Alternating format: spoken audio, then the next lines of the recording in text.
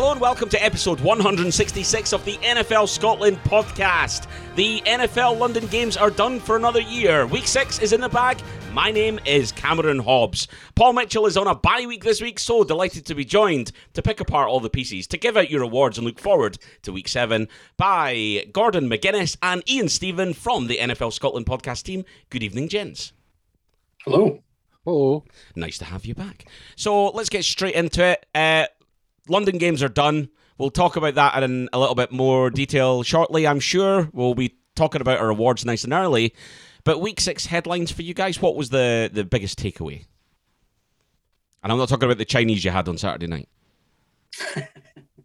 I think for me the biggest takeaway was how badly the Cardinals beat down on the Browns, despite the fact they were missing their coaches. Now, I know the Browns were missing players as well, and I think Baker Mayfield's injury probably played a big role in that. But outside of the Baker Mayfield Hail Mary at the end of the half, Browns really didn't feel like they were in that game at all. And I think that happens. You know, both of the games that I thought were probably game of the week contenders were that and Baltimore LA. Both were complete blowouts. So, you know, that's that. The headline for me is probably just surprise blowouts, because I really didn't expect either of those games to go that way. Ian, for you? For me, it was the old Scottish football analogy of you sack a manager and you immediately start winning. And I think that was the case for the Raiders. I think everyone thought that they were going to struggle with Gruden disappearing from the fold, but they looked a lot better than they ever did with him as a head coach. 7 out of 7 of us on this podcast team picked the Broncos to win that game.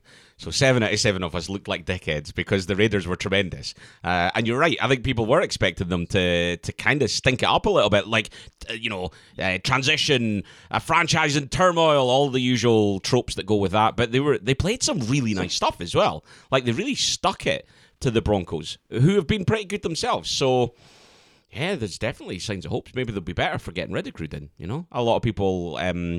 some of the fans, well, most of the fans, I think, were happy to see him go. I know of a couple of fans that were sort of, from a pure where they were as a coach and consistency point of view, a little worried about what that would bring. I think that worry goes away a long way because of that performance.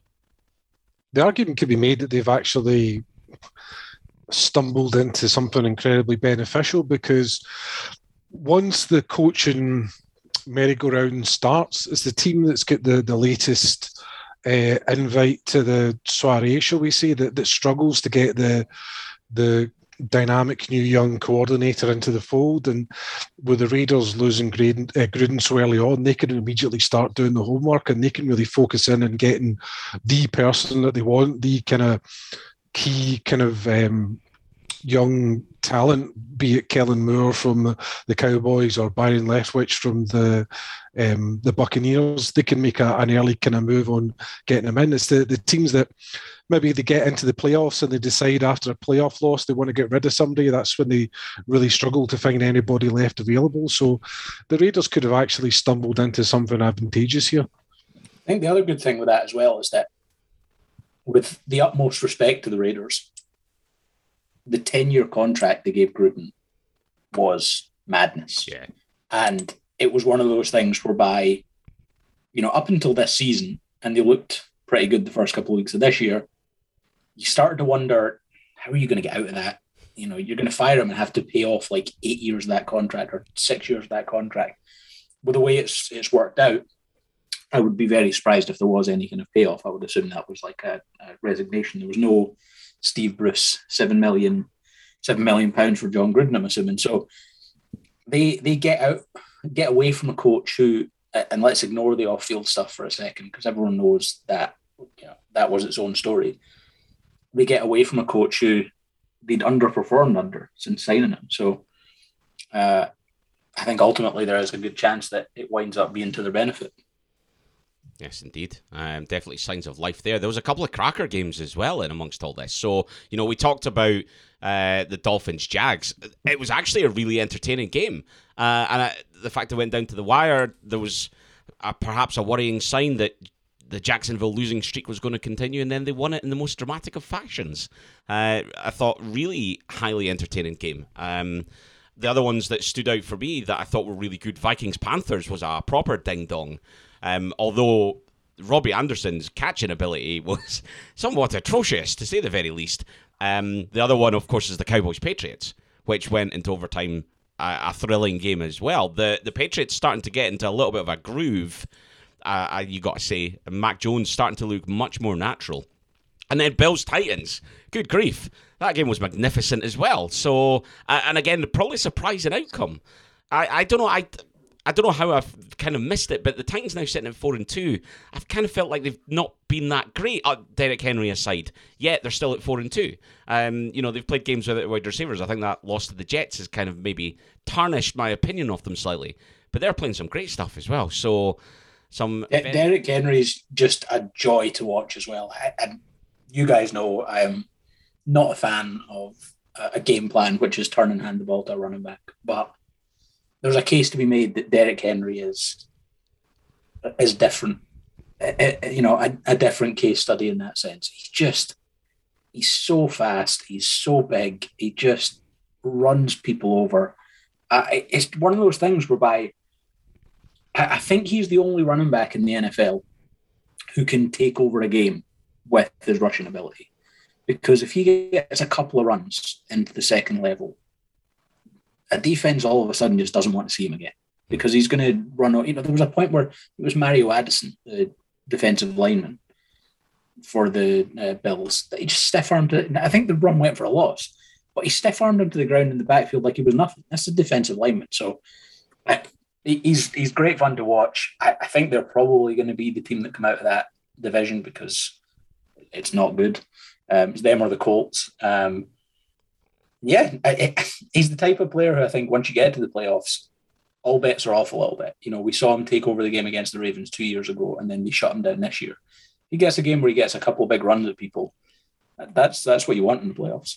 It's an interesting one with the Titans, and possibly not because of the whole bye situation, but they're good enough that they're going to have won that division well before Christmas, I would imagine. I can't see any of the other teams. Maybe not, because the Colts have shown signs of life the last couple of weeks. Wentz has looked okay. So I do wonder if it's not going to be as easy, but... No, you're right, and I'm definitely, as a Niners fan, worried about facing the Colts this weekend. I definitely, that's not an easy game. I'm definitely worried about that. I think though that the Titans could be in that situation. If you've got Derrick Henry in fantasy, you might be playing your finals with him not seeing a lot of snaps because they're resting him for the postseason. With that extra game this year, you don't want to get a banged up Derrick Henry.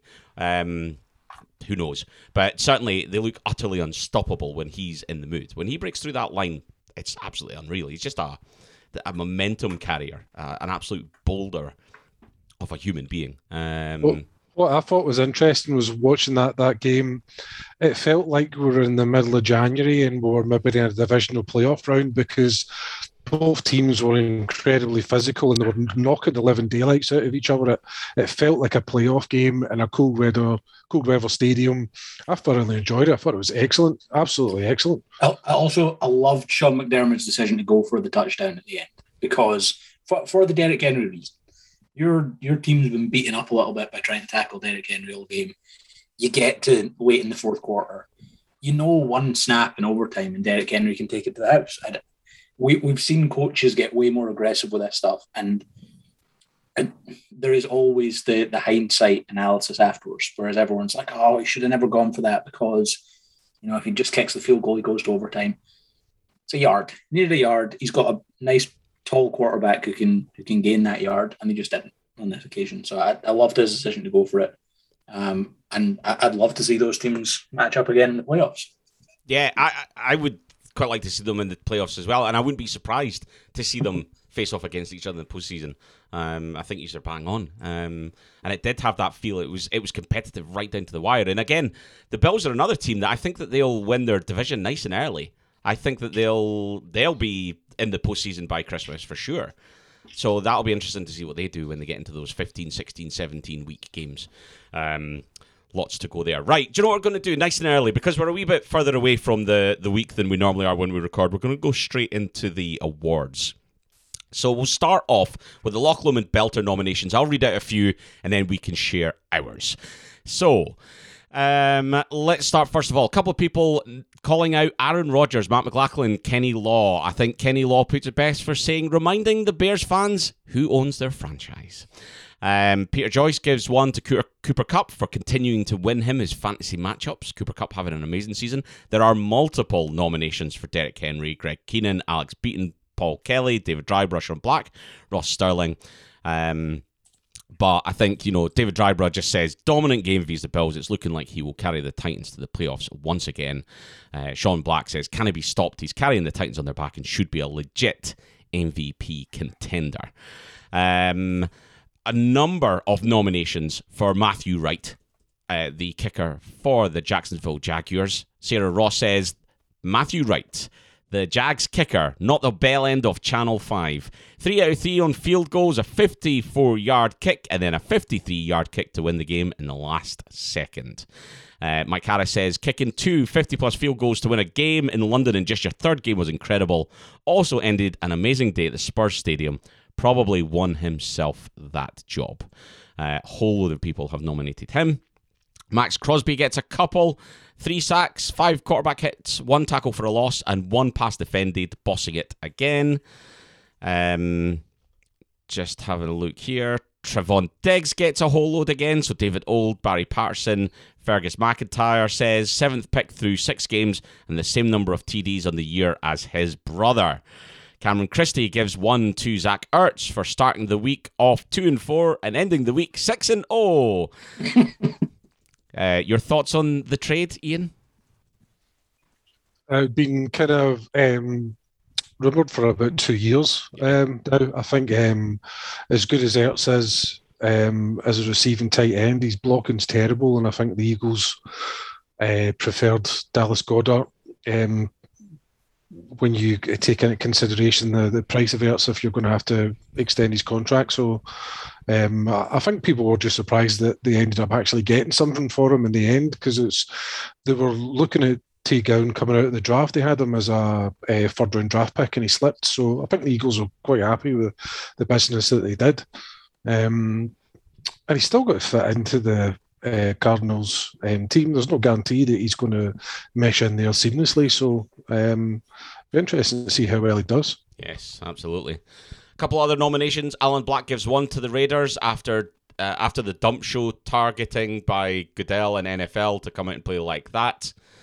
Okay. And then there's 1 for Kevin Harlan from Patrick Wilson for his call of the Jags field goal that looked like it was going wide right before swerving back in. The game is always entertaining with Harlan on comms. Just seeing if there's any others. Duncan Smart gives one to Tershawn Wharton, the defensive tackle for the Chiefs. Suction cup hands on a big man interception any normal-sized bloke would be proud of. Couple of very good nominations there. Guys, who is your Loch Lomond Belter of the week this week? I'm going to go for a player that's very much maligned in Kirk Cousins. I thought he was absolutely fantastic. 33 out of 48 passes completed for 370 yards and 3 touchdowns, and a very impressive overtime win for the Vikings against the Panthers. So I think it's definitely got to go to Cousins, in my opinion, for this week. Gordon? I think Cousins also has had a really good season so far as well. Like, I think it's definitely been underrated. People aren't really... So I think because of the way the Vikings started the season. I think you have a choice between 2 here, and I think it's either Derrick Henry for his dominant Monday Night Football performance, but I think Aaron Rodgers has to edge it for telling the Bears fans that he owns them, and he still owns them. Like, it's just absolute nonsense that is the absolute right type of stuff that you need to be doing.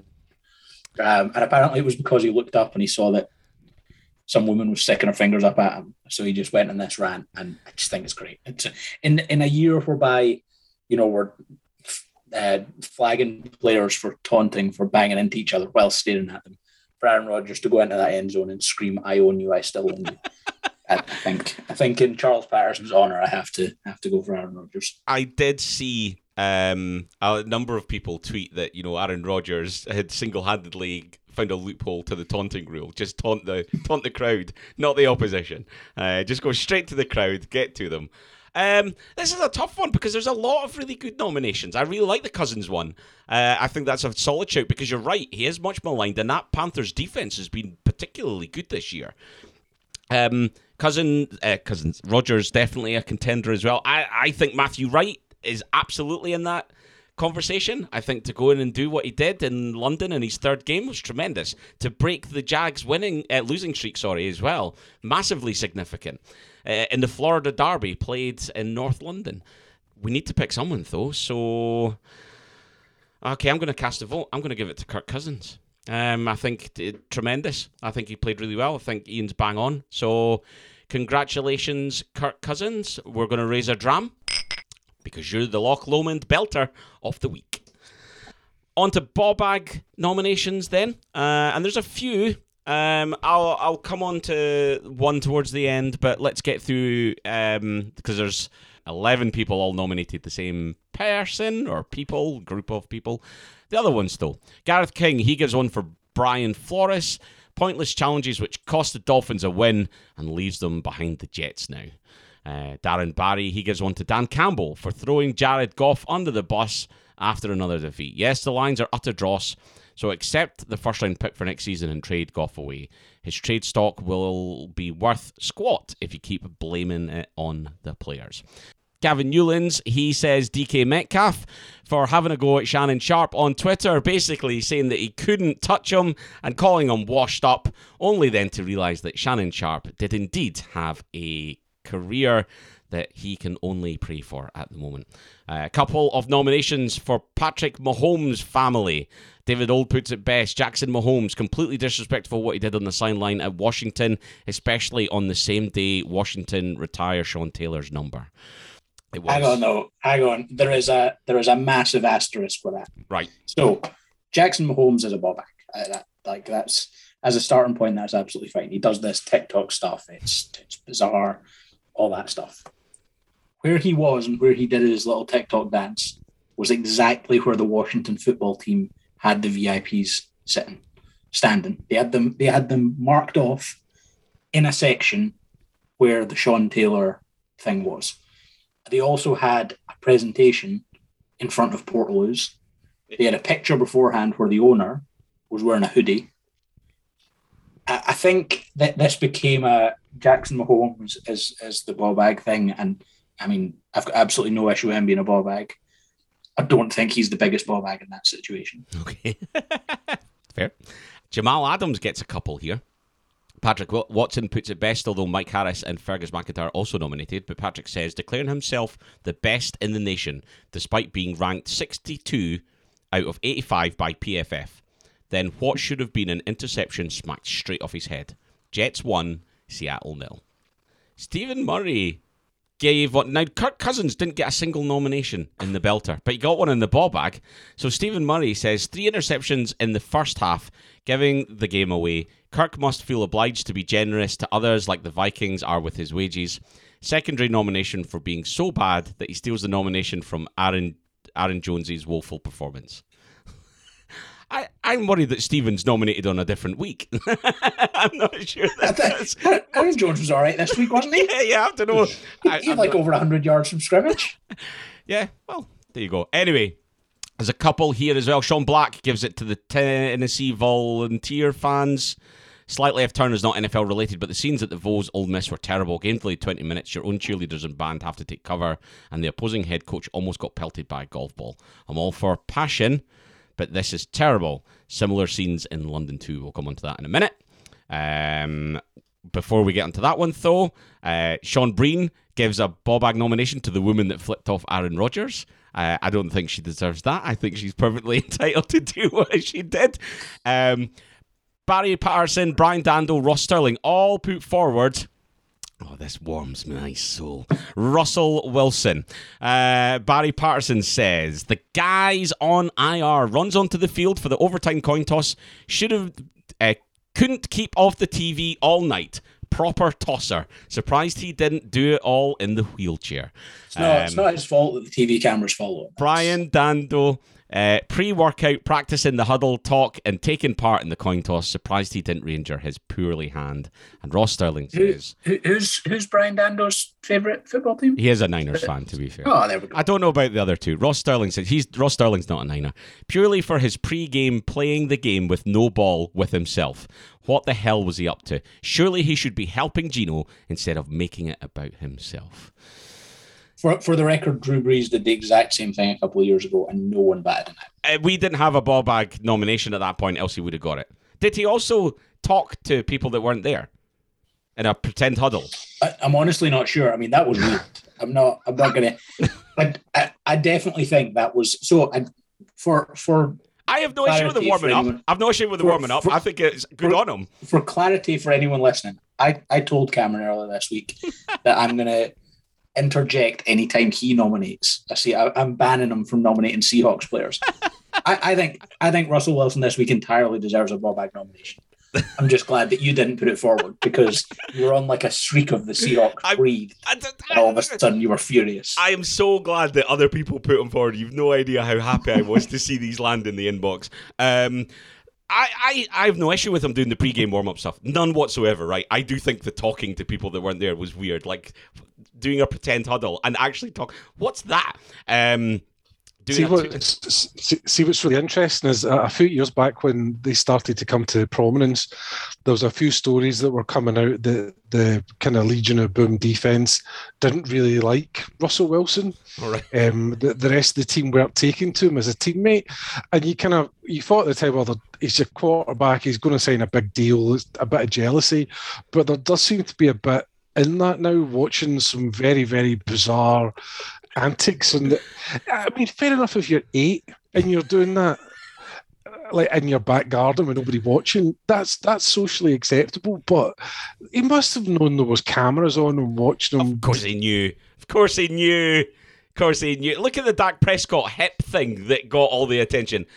Wilson knows how many cameras are on him. He knows fine well. I tell you what, see if an 8-year-old does that, I'm still going to call him a ball bag. That's ball bag word. What, the pretend huddle part of it? Or the, yeah. Just, I can entirely believe that about the Legion of Boom, though. Yeah. I can imagine having Russell Wilson as your quarterback is great because he's a very good quarterback. I can also imagine that as a person, he annoys the life out of a lot of people. I saw someone say on Twitter that injured Russell Wilson is a bigger prick than pre-season Russell Wilson, who's utterly insufferable. And I was like, yes, absolutely. For me as well, I didn't like him going out for the coin toss. I really didn't. Gino's got the team there. It's Gino's team now, Russell. You gotta let Gino go and do it. And him being there, just for me, sends the wrong message. Like, going out for the coin toss is what you do with Joe Namath before a Super Bowl, right? You wheel out some old diddy that's not been around for... I can't believe I just called Joe Namath an old diddy. I'm going to get hate mail. But, that's what... I'm Joe. He listens to the podcast. Hi, Joe. But I don't care. I don't care about the coin toss. I thought it was a terrible look. I thought it was a terrible, terrible look. Anyway, right, we'll get on to the final nomination then, which is, and I'll read out the different names that have been going. There's 11 in total, I think. So there are the beer chucking fans, beer snakes, Egypts at Spurs Stadium, fans throwing plastic cups at London game, London fans chucking pints, idiotic fans at Tottenham, the wankers who kept throwing cups at Tottenham, the beer chuckers, the beer snake guy, NFL London fans cup throwers, and the London Cup Throwers, which is immediately the best franchise name that's been put forward for a UK franchise team. I think the London Cup Throwers is by far the best suggestion I've had so far. There's lots of reasons, no need to throw cups hurtling people. What's the point? Beer snakes, what's the point in them? They're just shit, says Sarah Ross. I mean, she's right. David Drybrush, stupidity from anyone that threw the cups, especially with kids being in the crowd. Hard plastic cups, so they would have been a sore one for anyone who got hit. Mark McEwen, last week folk complained about expensive pints at the game. This week they were chucking it away. Ball bags. Kenny Lodge says, pure ball bag behaviour launching the cups. Wasn't like the cups were cheap plastic. These things could do some damage. Zero need for it. Don't make snakes. Just watch the game. Certified ball baggery. Coming back to our earlier point, it was a good game. So there's not really... the beer snake's become the new Mexican wave, and it can get in the bin for me. I think I understand why people have gone full Bob Aggery for all that. I have a level of not sympathy, because I think anyone that's stupid enough to throw beer at games is not worthy of sympathy. However, when beer snakes are championed on social media, this wonderful thing that's great and everyone thinks it's great banter, shouldn't really be surprised when people start launching plastic cups to get involved in those things. Like, just, I agree though. Get beer snakes directly in the bin. Yes, there's also an element that took the reaction too far as well. Like, yes, don't get me wrong, I would have been miserable and I would have been raging if I'd been at the bottom of those, because they're not normal plastic cups, they're heavy plastic cups. Heavy, like, they're going to stunt your head, right? A couple of stories where people saying that there was a steward had to leave because he'd cut his head, he was covered in blood. Kids leaving because they're scared, that's atrocious, right? That's just stupid. So, right, you've fucked up, NFL UK fans, don't do it again. Simple as, right? We've learned, we don't do it again. I've seen people calling for drinks to be banned at your seat. No drinking in the NFL games, which is a ridiculous overreaction to that. I would like to make a kind of counterpoint to that, in that I think the true NFL fans, the guys that have been going for years and years, that have loved the sport, they know how to behave at a game. They're there to enjoy the football. The problem with the games in London is X amount, 20, 30% of tickets go to forms of sponsorship or executives, or there's people that go to the games that aren't NFL fans. It's pretty obvious when you're standing in the train with them and they've got cashmere jackets and leather shoes and they're going to an NFL game and just looking at them like, what the hell are you doing? It's these kind of people that, it's the same people that you see on social media, and they're talking about things like bants, and you want to just smash their head off the concrete in a polite way, not in a criminal manner. And I think there's a lot of these people that were there that took part in it. I can understand the people asking around them, give us some cups if you've got any, and maybe lobbing it a couple of rows in front of you to the guy that's collecting the snake. I can understand that. But it's the people from 2 tiers above that were throwing it all the way down. That was just beyond just pass it. Like when it happened in the XFL, you pass it to the row in front, who passes it to the row in front, who passes it. Yeah. That's what you do. You all collect like 10 or so and you pass it down. It's just, I do think though, and this is the way we do things these days, whereby, we've got to have these slightly fancy hard plastic cups because we need to have some kind of commemorative. Just use light plastic cups. It's because they fell from the bottom. So it's because they fell from the bottom, so they've got a filter at the bottom, and there's a magnet. So there's a magnet within them that makes, and they're reusable as well to try and cut down on plastic waste. So they make them more robust. So I totally get your point. Like there could be a point, and if you go to Wembley, you'll get it in a normal plastic cup. But you're not taking these home with you. Like you're not. There'd be no reason to. There's nothing on it. It's just they are a bit more sturdy than your flimsy plastic cup that you would normally get if you're taking a beer outside. But yeah, I mean, so Bob Bag nomination for you guys. For me, it's the cup throwers. The lot of them, every single one of them.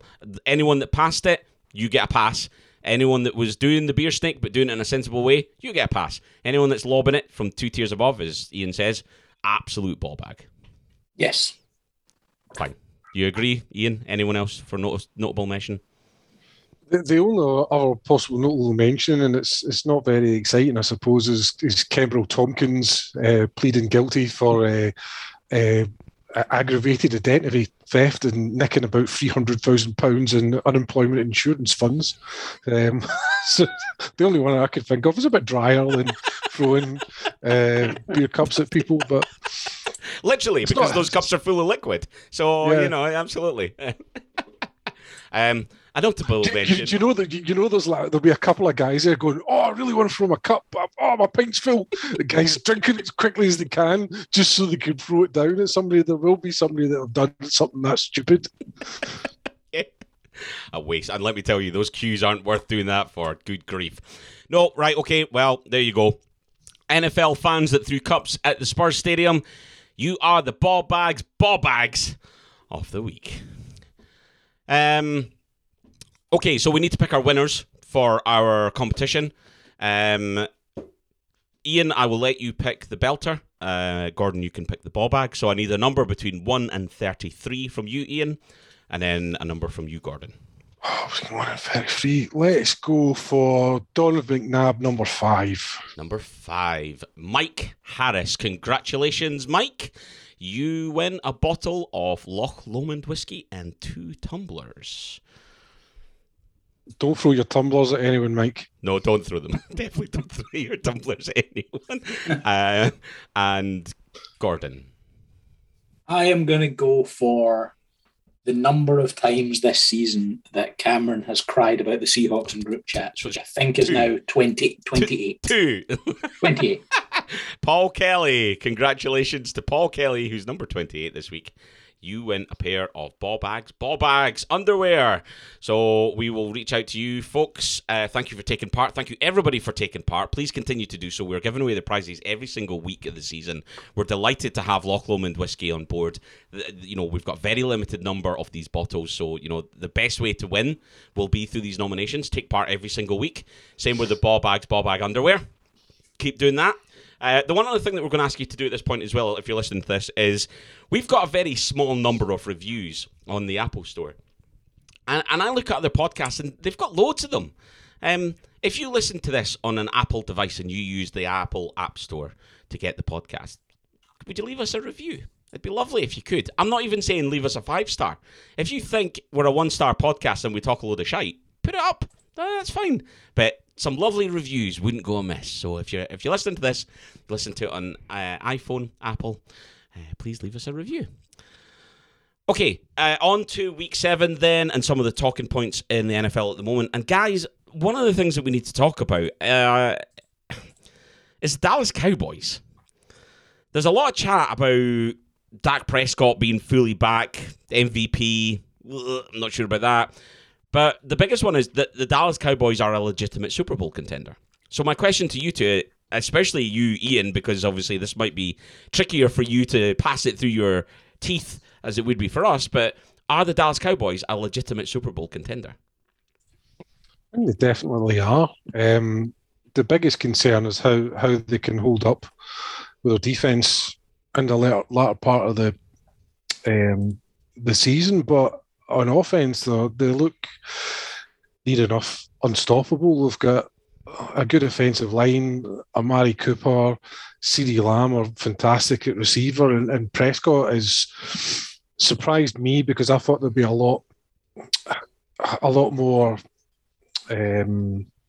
psychological as well, physical damage from the injury that he had, and also the injury in pre-season that was featured in Hard Knocks of his shoulder. But he doesn't look like he's got any ill effects whatsoever. He's playing at a Pro Bowl level, and they do look frightening, especially on AstroTurf. Remains to be seen if they don't secure full home field advantage, can they go away to somewhere like Green Bay in January and play the type of football that's needed to win there in a playoff game? But you definitely would not bet against them winning the NFC East. I think you'd have to be a moron to do that. And yes, I know I'm a moron and no, I haven't. I think it's interesting that, Cameron, you kind of balked at the idea of Dak as an MVP candidate. That's the second player I'm aware that you've balked at being an MVP candidate this year. First being Tom Brady. They rank second and tied third in touchdowns so far this season. Yeah, totally. And it just feels so. Brady, I balked at after one game. Brady's in the conversation. There's no two ways about it. But I do think there are people in front of Dak Prescott. But the Cowboys, I think, are a legitimate Super Bowl contender. The NFC's weird at the top. Right now, 6 weeks into the season, any of Tampa Bay, Green Bay, Dallas, Arizona, and LA. Yep, LA. Yeah, and maybe the Vikings are like a late sleeper, but I'd have them, below those guys because they're going to have to come back from a struggle at the start of the year. But on their day, the Cowboys can beat any of those teams. I think Ian's point's fair. The counterpoint to that would be they have the offensive line. Not a massive Zeke Elliott fan, but Tony Pollard, I think, is a very good running back. You know, they have the players who I think can grind out a win if they have to. And, you know, they can also use Dak Prescott a little bit in the running game if they need to. So I definitely think they are contenders, and it would not entirely surprise me if they are playing in LA in February. Just having a look at the current odds for the Super Bowl. And, you know, from an unnamed bookie, Buccaneers still favourite at 11-2, Buffalo Bills second favourite 6-1, Chiefs 7-1, Ravens 8-1, Rams 9-1. Then you've got the Cardinals, Packers, and Cowboys all at 10-1. So interesting to see that they are absolutely considered in that mix. You know, after that, it's a fair drop to the Browns at 18s, Chargers at 20, Titans at 20. Then it's the Saints at 33, and the Vikings, Niners at 40. Bengals, Raiders at 50, Steelers at 66. Then the Seahawks, Patriots, Broncos, and Colts all at 80-1.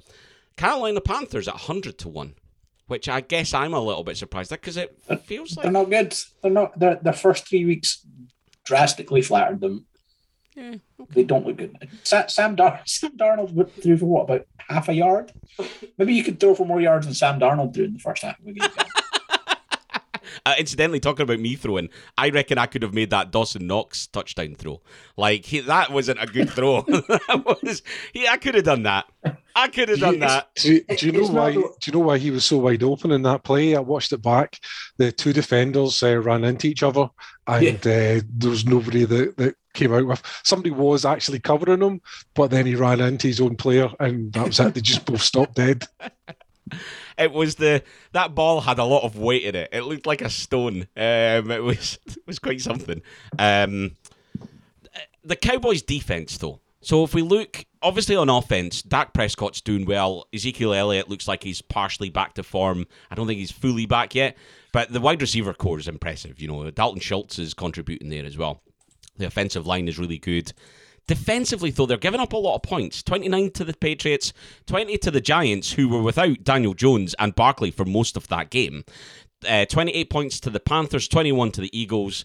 Fine, 17 to the Chargers. They seem to stop them, but 31 to the Buccaneers on that opening night. We're hearing a lot about the defense, but I think that's because Diggs is making interceptions. Outside of that, I'm not sure that defense is good enough to be a contender. That's probably where I would... People are going to think I'm an idiot for this. I would probably rather in today's NFL, if I had to pick, have a good offense and a defense that can be sloppy, but you can give me a couple of players who will make game-changing plays.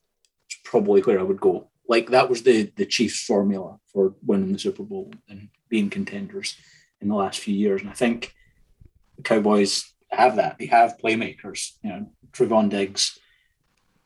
Trevon Diggs is allowing, I think he's allowed like 400-odd yards in coverage so far this year, but has 7 interceptions and breaks up a lot of passes, scores touchdowns. He's probably got Defensive Player of the Year wrapped up to this, because if he gets 4 interceptions over the next, 12 weeks of the NFL season, 11 games for the Cowboys, he finishes with 11 interceptions, probably wins Defensive Player of the Year. So they have the players who can make an impact on defense. They're not going to slow anyone down entirely, but their offense can score enough points. So I think it wouldn't worry me that much. See, I think for that, though, I worry about them in the postseason. I think that if they're going to come up against a shootout, which in the NFC at the moment, chances are that's what they're going to face in the postseason. Yep. Because they're going to come up against the Bucks or the Packers or the Rams or the Cardinals, all of whom I think have better offenses and better defenses, which means ultimately it's going to take something special from the Cowboys to get past any of them. I think for me, that's just where they're perhaps lacking. I think if that defense could come up a couple of notches and start making a few more really big plays, I think then, you know, if they can get to the point where they could take on a Kyler Murray and stop him, If they could come up against Brady and make Brady throw outside his comfort zone and put that pressure on, then the Cowboys are absolutely a contender because they can do it on offense. The problem is, I think if you need them to continually do it on offense, that's where they start to wobble. And I think that's where my concerns would be. So if you rely so heavily on the offense to take you down the field again and again and again, I think that, yeah, they can. But I don't know that I would want to go into the postseason relying on that at the moment. So I don't really know.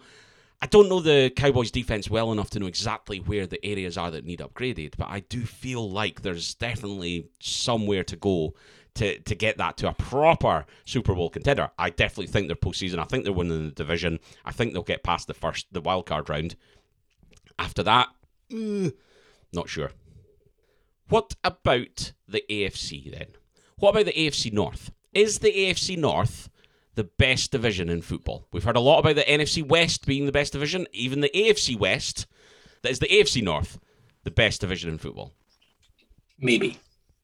I think if you're talking about the best division in football, it's the two Wests and the AFC North. The biggest question marks I would have just now are the Bengals for real? Or even remotely for real? And how do the Browns look minus Baker Mayfield? Because I've got a hard time seeing this just being a one-week injury for Baker. The report that came out during the week was that he actually redislocated that shoulder twice because he's now got a fully torn labrum on his left. Not his non-throwing shoulder, but still. So it's... And the weird thing is, I think the Browns can still be efficient with Case Keenum a quarterback. So if they can stay kind of around that 10-7 mark, the Steelers, I just have a hard time seeing that they'll be much below 8-9, 9-8. I think they'll be floating around that point. I'm really interested to see what the Bengals can do. I think this week against the Ravens is a huge litmus test for the Bengals because Joe Burrow has been playing really well. Jamar Chase has put to bed any conversation on whether or not they should have taken Penei Sewell instead of him. And the way they play on offense kind of makes me feel like they're not necessarily out of many games. So they're the type of team who there's no way you'd pick the Bengals to win the Super Bowl. There's no way I would pick the Bengals to even go on a run through the AFC if they make it to the playoffs. But I would be worried betting on any single team in the AFC to beat them in a one-off game because they have the type of players on offense that allow them to score quickly now. I think this is the start of the Bengals potentially transforming into a very, very good football team. I think they've made some very good decisions on offense the last couple of years. So maybe. Ian? Is there a better division at the moment? Now, I mean, we talk about better division at all. We talk about quality throughout the division, but I think also competitiveness within the division comes into play here. So for you, Ian, is there a better division right now in football? I think the only one that really rivals it is maybe the NFC West because of how good the Rams and the Cardinals are, how good the Seahawks are just in any game because of how good Russell Wilson is. So you could argue that might be the best division in terms of actually maybe having a better chance of producing the Super Bowl contender. I would say that the Ravens are the only contender from the North, and I would say that you can see both the Cardinals or the Rams possibly getting to the Super Bowl out of the West. I think for me, I can see the Browns, but things have to improve for them and they've had a ton of injuries as well. Improve on offense. I would say if you're looking at it from a Super Bowl contender perspective as well, probably take the AFC West ahead of the AFC North because the Chiefs are still Super Bowl contenders. They've not been anywhere near their best. Patrick Mahomes is still leading the NFL in touchdowns, still doing stupid things despite the fact he's not playing well. Stupid things in the positive way as well as stupid things in the negative way. And the Chargers now give them another, I think, at least 6 weeks into the season, legitimate Super Bowl contender. I think the scoreline on Sunday got a little bit out of hand because they went for it on 4th down, and that's just their kind of MO. They're going to live and die by that. But both of those teams, I think, are serious playoff contenders. I think the Chiefs' defense is is pretty poor though for a team that you would hope would be making it to the Super Bowl. I'm actually quite, I'm going to say glad, it's not the right word, but I felt there was too much hyperbole around Pat Mahomes. He's a good player, but some of the stuff that was being written about him, I thought was absolutely overboard. We've all seen players that play well for a season and then they suddenly get rated the best quarterback the world's ever seen, and then they'll just regress back to just a decent level. And I think Mahomes has done the same. I still think that contract he's got is absolutely ridiculous compared to some of the other players in the NFL. But be interesting to see who the next quarterback is that's to get a deal done, because he's going to use that Mahomes contract as a yardstick for his negotiations. But yeah, it's quite kind of it's comforting to see Mahomes just coming back to a normal level that you would expect of an upper echelon quarterback. Yeah. But the Chiefs' defense is atrocious for a team that's meant to be competing for a Super Bowl again. They're really, really bad. And actually, if you look at the AFC West and North, it's the only two divisions at the moment with no losing records. Now, we're recording this before the Browns play the Broncos. And we'll edit this appropriately, but that's quite the result for the Browns given the situation that they're in. Or, yeah, not surprised to see the Broncos win that one. They were dominant against that poor Browns team. But it's interesting. But actually, it brings us on to the Week 7 conversation, because the Chiefs are up against a tough game in the Titans this weekend. So, they've just got themselves back onto level after a really poor start. But I wouldn't be surprised to see them lose to the Titans by any stretch of the imagination. And again, I think, to your point, Ian, that defense isn't great. Derrick Henry could have an absolute field day this weekend. I struggle to say that someone should run the ball in every single play. The Titans should run the ball in every single... force the Chiefs to play 10 men in the box if they have to. I really struggle to see how those Chiefs linebackers... But this is the way the NFL works. We talk about this, and Derrick Henry will have 40 yards this week after this. The Chiefs defense will just come out of nowhere. But on paper, Derrick Henry's going to run for 250 yards in that game. Yes. 250 yards and 3 touchdowns. I think that's a stick on. Write it down. It's quite something. And that's probably one of the best games this weekend. There's actually some really tasty matchups, but I think that Chiefs-Titans is probably stand out for me as one of the best games of the weekend. I think it's going to tell us a lot about both of these teams. How can that Titans defense do against another team that can hit them hard on offense and quickly? Can Derrick Henry keep them in the game enough? Or are they going to find themselves on the field a lot and tire towards the end of the game, and that's where they're sort of slightly more vulnerable? Opportunity for the Chiefs to try and punish them there. What games, though, for you guys stand out as the highlights this week? I'm going to be a little bit boring. I'm going to pick the Ravens-Bengals game. I'm very much picking it from the Bengals' perspective. I'm fascinated by the Bengals' development this year. Before the year, I thought they could sneak in to be a wild card. They're a couple of wins away from being a favorite to be in the playoffs. And I don't necessarily think they have a great head coach.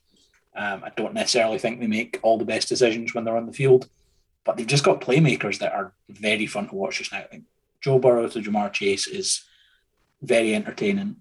The interesting thing for me is going to be whether or not they can slow the Ravens' offense. Lamar Jackson has decimated them on the ground a couple of times, and he's got better as a passer. They're going to have to be good in the middle of the field in this game. But I would not like the Ravens to be in a one-score game with them late in the fourth quarter, because that offense can score just like that. Ian, what is your games that you're watching this week?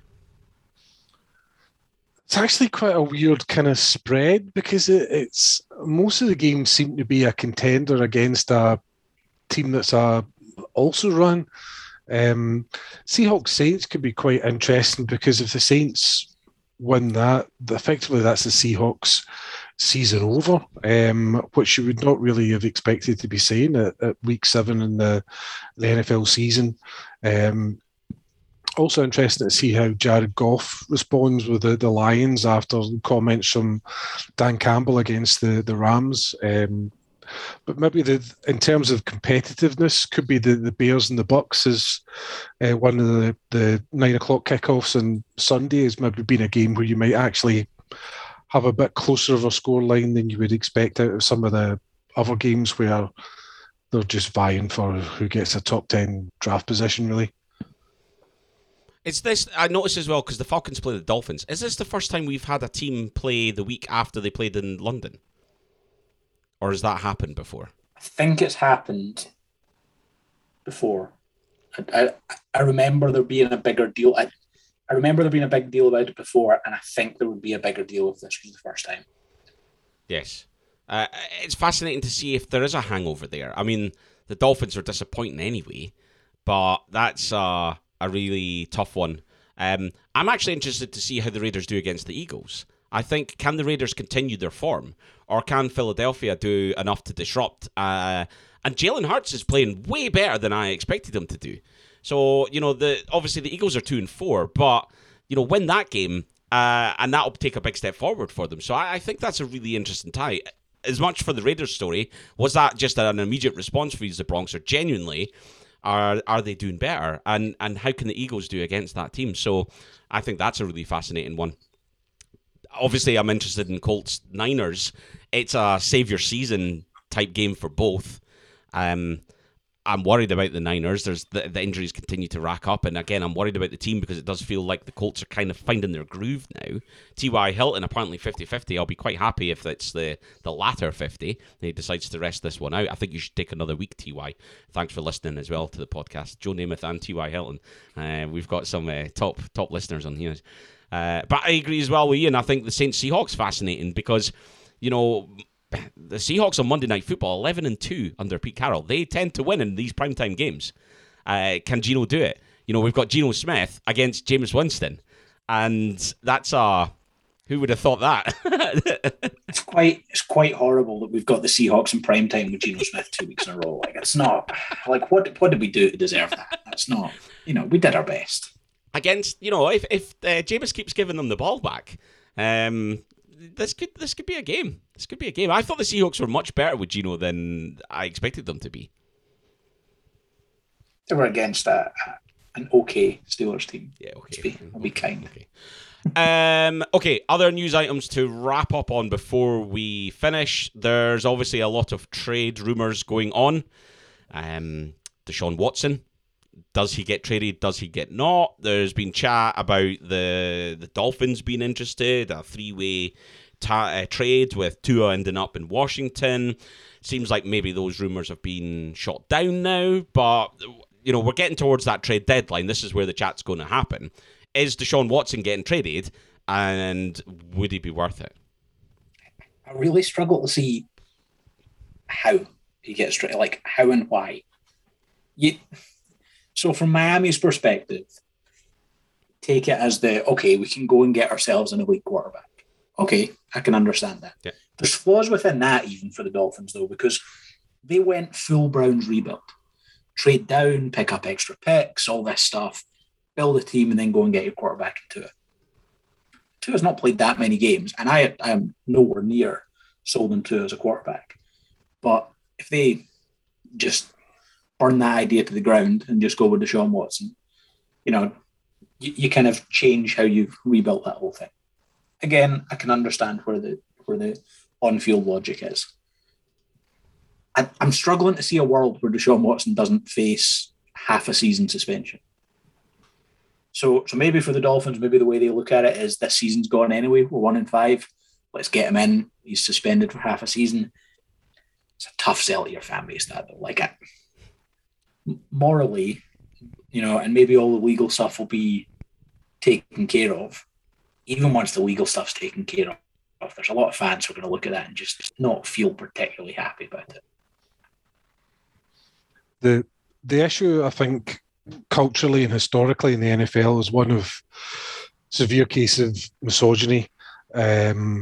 and overlooking certain misdemeanors because a player has got talent. From the cases of what happened when female reporters were first allowed into NFL locker rooms after games, to what Antonio Brown may have done with women and still got a job in the NFL after abhorrent behaviour. Kellen Winslow Jr. apparently just being a character in the locker room, but it turns out he's actually a murderous deviant. And it was all forgiven because he was one of the boys at the time. I think the NFL need to take a serious look at themselves in trying to recruit somebody who has such a serious amount of allegations against them. If it is a criminal case, you're looking at he's going away for a long time. I mean, that's multiple sex offences he's basically instigated. If it's not criminal, if it's just reputational or a civil court case or whatever, it's a tough sell when you've got X amount of your fan base being women, and not just of being women, of being X amount of your fan base being rational, decent human beings who wouldn't want to encourage this sort of behaviour, as they've all got mothers and sisters and daughters, etc. The problem for any team in the NFL at the moment is the draft does not look like it's going to supply a top echelon quarterback. So they will have to explore other avenues of getting a quarterback in if they feel that they do not have a franchise quarterback in the team. And that's why Deshaun Watson's name is being discussed. But I think in any other walk of life, he would be immediately discarded and not even considered. You wouldn't have a law firm wanting to bring him in as a solicitor with those kind of allegations against him, or a minister, a member of government, a top 100, Fortune 100 company, whatever you want to talk about it, he wouldn't be employed. So I think the NFL needs to be very careful now, especially post-Me Too movement, about what they actually do with Deshaun Watson. If I was a fan of Miami Dolphins and he was mooted as being the next franchise quarterback, I would be disgusted. But you've seen in Scottish football that people who have got questionable takes on races and women and people's sexuality become chief executive, or not chief executive, the director of football for the SFA, and then director of football for a club in the Highlands. We won't name them, but it's the way it works in sport. I would like to think that there'll be, enough fans who would be outraged and not accept it. However, to stick with the football theme, we've seen what's happened with the Newcastle takeover. Fans are delighted, rightly so, to not have to deal with Mike Ashley, but it's led to fans in Middle Eastern dress and all those things. Yeah. And fans being interviewed talking about how the murders and stuff that happen, that stuff doesn't actually matter in those things. The harsh reality is there's an awful lot of sports fans around the world, probably the majority of them, who, when it comes to sport, kind of push that morality just off to one side a little bit. Yes. Look at the owner of the Patriots. He was arrested for being in a massage parlor, and it's not a massage parlor you would actually go to get a massage. He was. You would get a massage. It's just of one very particular bit. Yeah, very localized. I think if you went and there was severe muscular or skeletal issues, you'd be quite disappointed by the level of medical help you received. But while it might be, people have got their own kind of moral take on it. It's the oldest profession in the world, and should people be able to exchange money for services? The reason the police were there is because women were being kidnapped and illegally transported and exploited. It was a form of sex slavery. That's why they were investigating it. And he's been perfectly free to retain his stewardship of the New England Patriots. So you kind of get a good idea of what the NFL is all about when it comes to that. It's about bums and seats, dollars and tills, and they really don't give a hoot about any sort of social stand that they may be making.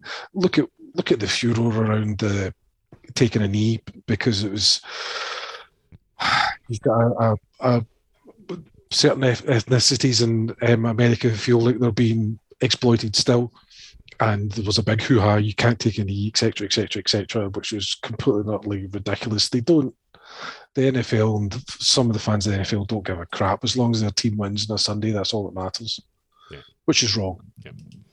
No, absolutely. Lots to go with this story. Will be interesting to see what happens with Deshaun. We'll continue to track and talk about any trades that do happen. Obviously, we had the Zach Ertz one this week. There will be more to come, I'm absolutely sure. We should just point out that we're not actually, Deshaun Watson's not been found guilty of anything. No. We're not alleging any guilt whatsoever.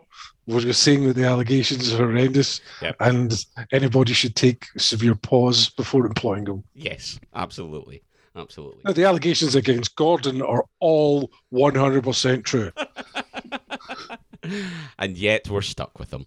Okay, thank you for taking the time to listen to this episode of the NFL Scotland podcast, because that is the full-time whistle. Make sure that you share your thoughts on this in every episode on social media at Scotland NFL on Twitter, and search for NFL Scotland on Facebook. We'll be back again next week, where we'll be picking apart all the pieces from week 7. As ever, we'll give away your weekly awards. Keep those nominations coming. It's the best and easiest way to win some of our amazing prizes, thanks to our sponsors. Keep making your picks in the pick'em. We didn't give an update this week. I'm tired of talking about the fact that I'm top of the podcast team, but we will give an update next week. Make your picks, do very well, win that pick'em crown. But until next time, thanks for listening. Enjoy your football this weekend. Bye for now.